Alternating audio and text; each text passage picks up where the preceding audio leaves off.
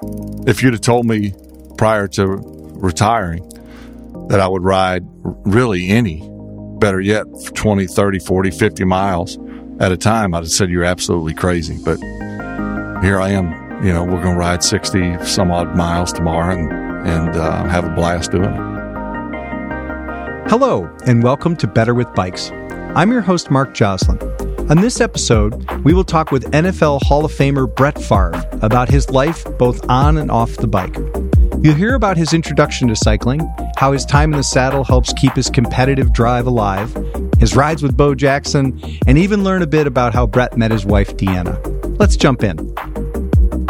We are so happy to have you back here, Brett, in Wisconsin. We're especially happy to have you returning for the Trek 100. You're back. Tell us about that ride and why you keep coming back. Well, first of all, I enjoy riding. You guys have been just awesome with me and my family and friends. And 4 of my riding buddies are up with me this year. It's a great cause. And we just enjoy doing it. That's awesome. Tell me about riding at home. Well, we have a really good cycling community and a lot of good groups that have. We have a Tuesday afternoon ride. We have a Wednesday ride. We have a Saturday morning and a Sunday afternoon. Of course, you can ride on your own as well. There's a biking, running, walking trail that's really nice, that actually runs from the university up probably three different towns, probably runs about 50 miles. But most of our biking is start on the trail, eventually get off and go, we're on the public roads and people honk at us and some wave and some kind of give us the number one wave. But we're not out to win any awards, but it gets competitive, which I like about it. I like the fact that you can stay in shape and still be competitive and not have much wear and tear on your body.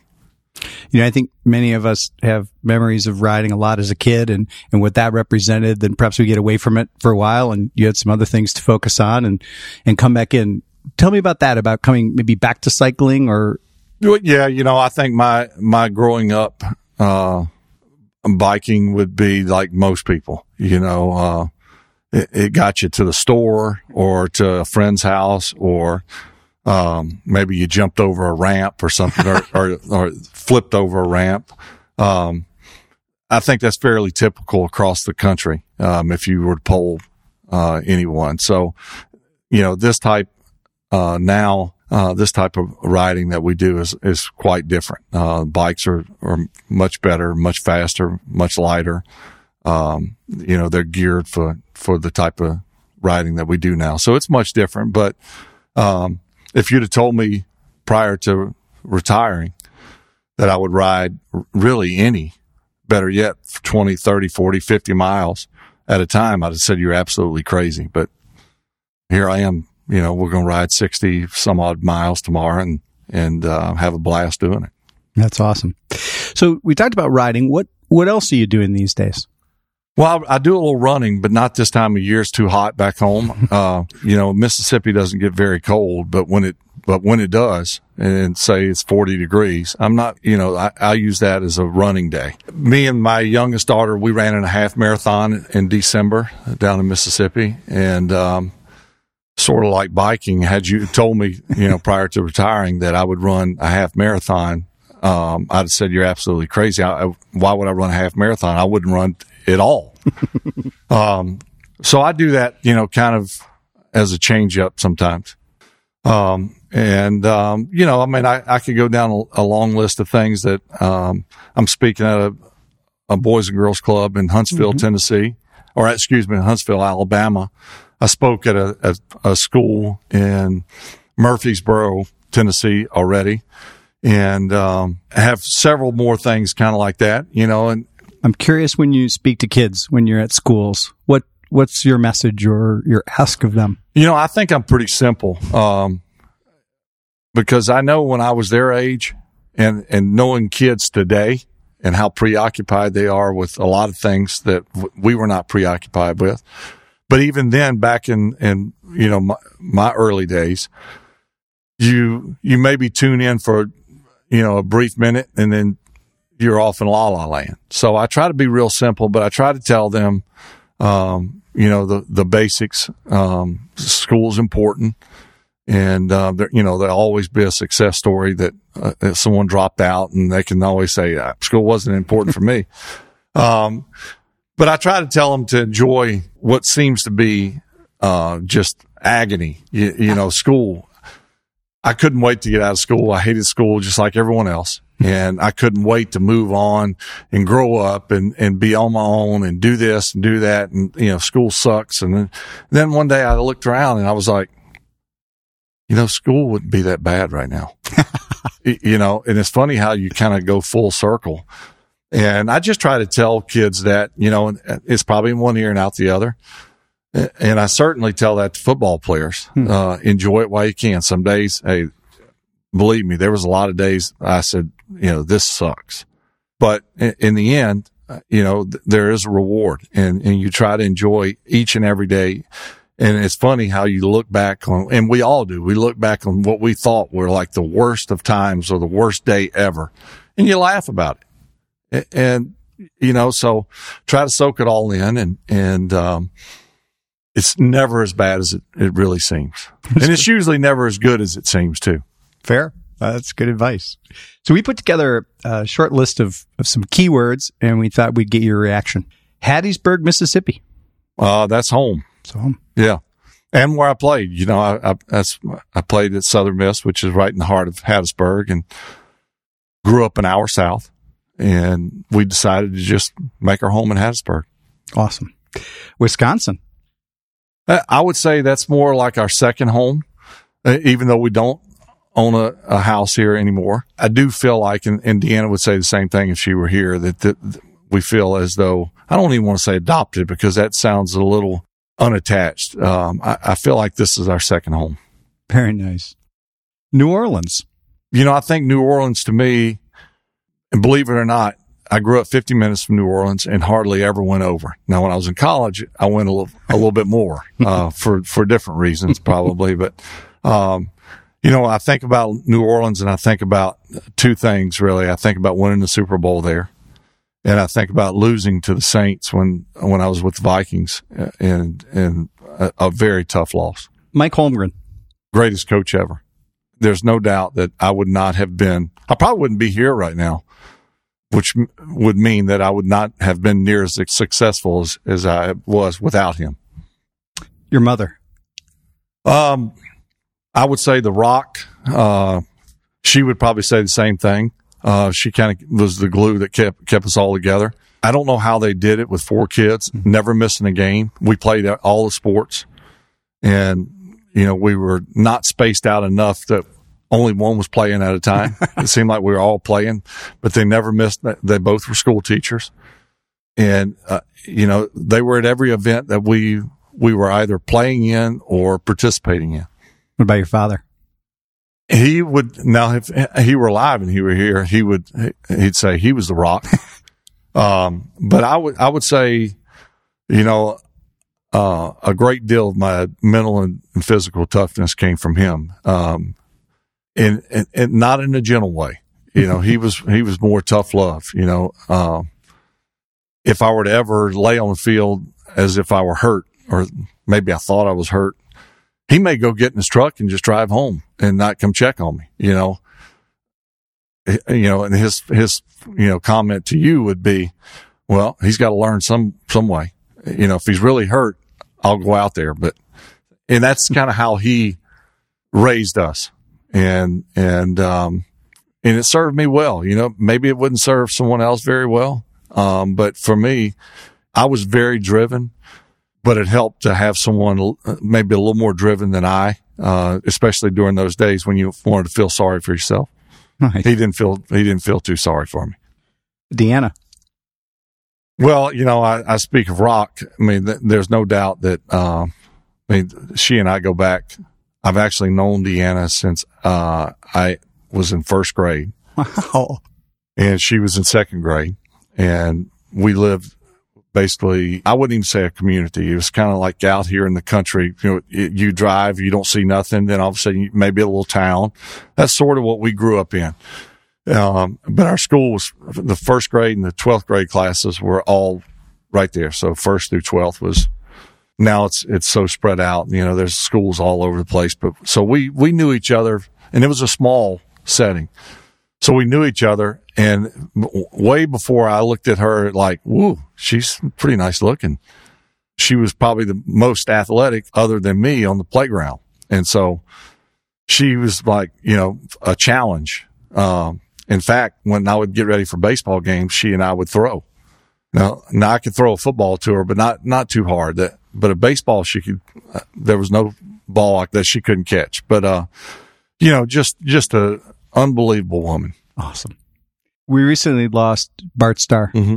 Do you have a favorite Bart Starr story? I was at his funeral yesterday, and it was actually, as funerals go, it was good. It was a celebration. It was a small, setting, basically comprised of all family, and then Deanna and I and our oldest daughter, Brittany, and, the Packers came down. Mark Murphy and Bob Harlan and Larry McCarron and Aaron Rodgers were there. It was great to see them. And just stories were told from a lot of people. Aaron spoke briefly. I spoke briefly. What I think has been well documented about the letters that I received from Bart after all the games that I played in, and some were good, some were bad. And I say that in a good way. After a tough loss, it was always uplifting. Maybe somewhat instructional. What I gather and speaking with everyone yesterday, Bart was a perfectionist, and everything had to be just right. And otherwise, he wasn't as nice and gentle as everyone knows him to be. Mm-hmm. But my story is, one of the letters that I received, was right after the Super Bowl, in which we won in New Orleans, and it was congratulations, and it was all good. And he said, I want you to really consider how you wear your hat next time doing a press conference.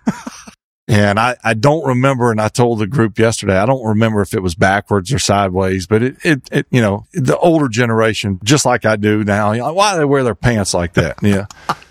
So there was a little instruction as he would give from time to time, but that's kind of my funny story with Bart. That's an awesome story. Last one is Super Bowl. My first thought would be, it's an honor, and it's an extreme honor to win one. To get to one doesn't happen very often. Only a small percentage of people get to play in the NFL. And of those, the percentages are even smaller that actually get to a Super Bowl. And of those, the percentages drop to a speckle of sand that actually win one. And so to be a part of two, unfortunately we lost one, but to win one is, what a wonderful feeling and satisfaction. I don't dwell on the fact that we didn't go more or we didn't win more. Do I wish we would have? Certainly. But I'll take what we have and be proud of it. I'm going to go back to a couple last questions about riding a bike. So you've had the opportunity to ride with Bo Jackson at his ride and also here. Tell me a story about riding with Bo and maybe just Bo in general. First, to be invited by Bo to ride in his ride, and I think we've done it for 5 years now. The first time I rode in it, we started, Lance Armstrong was up there, and then Bo and myself. And, I'm thinking, I don't know if I can, I'm assuming Bo Jackson's going to ride like he plays everything else. I got to be on my A game. And about 3 or 4 miles into it, I hear what seemed to be a loud explosion, and he blew a tire. Well, Bo's not, he's not light-footed. And I think a lot of people were joking that Bo did that on purpose so he didn't have to ride the 60 some odd miles. And after riding that route that day, I realized why, if that were true, why he would do that. It's tough. but to be invited and to be around Bo and call him friend, I consider myself lucky. He's a very philanthropic person. But I think the greatest athlete in our generation that any of us will ever see. And I consider myself very lucky and it's special to be around him. Wow. You came back to cycling. You got involved in it. You ride a lot now. What advice would you give to people who are new to the sport? Any lessons learned? Well, I was just on the phone with my agent, Bus, before we started this podcast, and I told him where I was. He said, "Hey, what are you doing?" We live a couple of miles from each other. I said, "I'm actually in Wisconsin." Told him what for. And he said, I need to get me a bike. And he's serious. Bus has had some hip issues and was a great golfer, loved to run, and hasn't been able to do either really. And I said, "You really need to get on a bike." "I think I'm going to do that." And I said, "But you need to get fitted." Mm-hmm. You learn the hard way, as I did, I said, "I'm not wearing the biking shorts. I'm not doing that. I'm not doing that." And when I got off that seat the first time, I said, "Where did I get biking shorts?" And you jump on someone else's bike and maybe it's a little tall, maybe it's a little too short, but you don't know any different. You'll pay for it. So, get the right setup and, at least look the part initially. Good advice. Good advice. Brett, I've met some of your riding buddies. They tell me you're just as competitive on the bike as you were on the field. Would you agree with that? Yeah, with cycling, I think the competitive side of me is still there. But I found that, and for you guys, you've obviously been around it and do it every day and have done it longer than I. There's some strategy that's involved, and I'm still learning that. First of all, and I'm not making excuses, but the guys I ride with are a lot smaller than I, and I'm good going downhill. I gotta get better going up the hill and not look at my weight as a crutch, but there's some strategy involved. I've in fact, one year at Auburn, it was hot and, I thought, if I go fast enough and get through it, I won't need to stop and get anything to drink or stop or even bring a snack with me. And I almost died. That's a lot. You do have to prepare, depending on how long the ride is, to drink something, and drink before, and every 15 or so minutes, snack on something. But, my hard-headed self is like, I'm going to blow out in front right here. And then I'm gassed, or I had some Fig Newtons and I said, I'll eat them later. And then I wish I would have eaten them because I'm doing 8 miles per hour up the hill at the end and they're just gone. So, I really enjoy the learning about it. There's more to it than just getting on a bike. And I mean, if you want to just go out and just have a friendly stroll, that's fine. And I do that as well. But it is fun to kind of say, I'm going to try to get as fast as these guys. And that's a challenge, because I'm not as good at cycling as I was at playing quarterback. And, I'm really mediocre, and I've gotten better. I've gotten faster. And the equipment's great. Obviously not plug and trek, but I am plug and trek. The equipment is great, but you still have to pedal. So I'm a work in progress. How about a favorite place to ride? Do you have one? We went to Aspen last year for a summer vacation. Me and Deanna and our youngest daughter and a couple of our friends. And Deanna and I brought my bike, and I had Stitch set me up with the trek place there and Aspen, and got Deanna a bike for the week. Some of the hills I ride back home seem like a mountain. Well, I thought it was a mountain, and we did the local climb, what's called Maroon Bells. It's like 8 or 9 miles straight up, and just pack a lunch because don't get in a hurry. And the scenery and just absolutely beautiful. It gives you a different appreciation for what these true cyclers or climbing hills and Tour de France, or that's a whole different animal when we're talking about athletes, what they can do. And with that, our guest had to ride. Brett's ride buddies were ready to roll, and clearly so was he. Thanks again to Brett for coming by and sharing his story. Thank you so much for tuning in for this episode of Better with Bikes. If you like what you're hearing, hit subscribe so you don't miss an episode, and write a review to help others discover these stories. Thanks for dropping in. We're happy to have you along for the ride.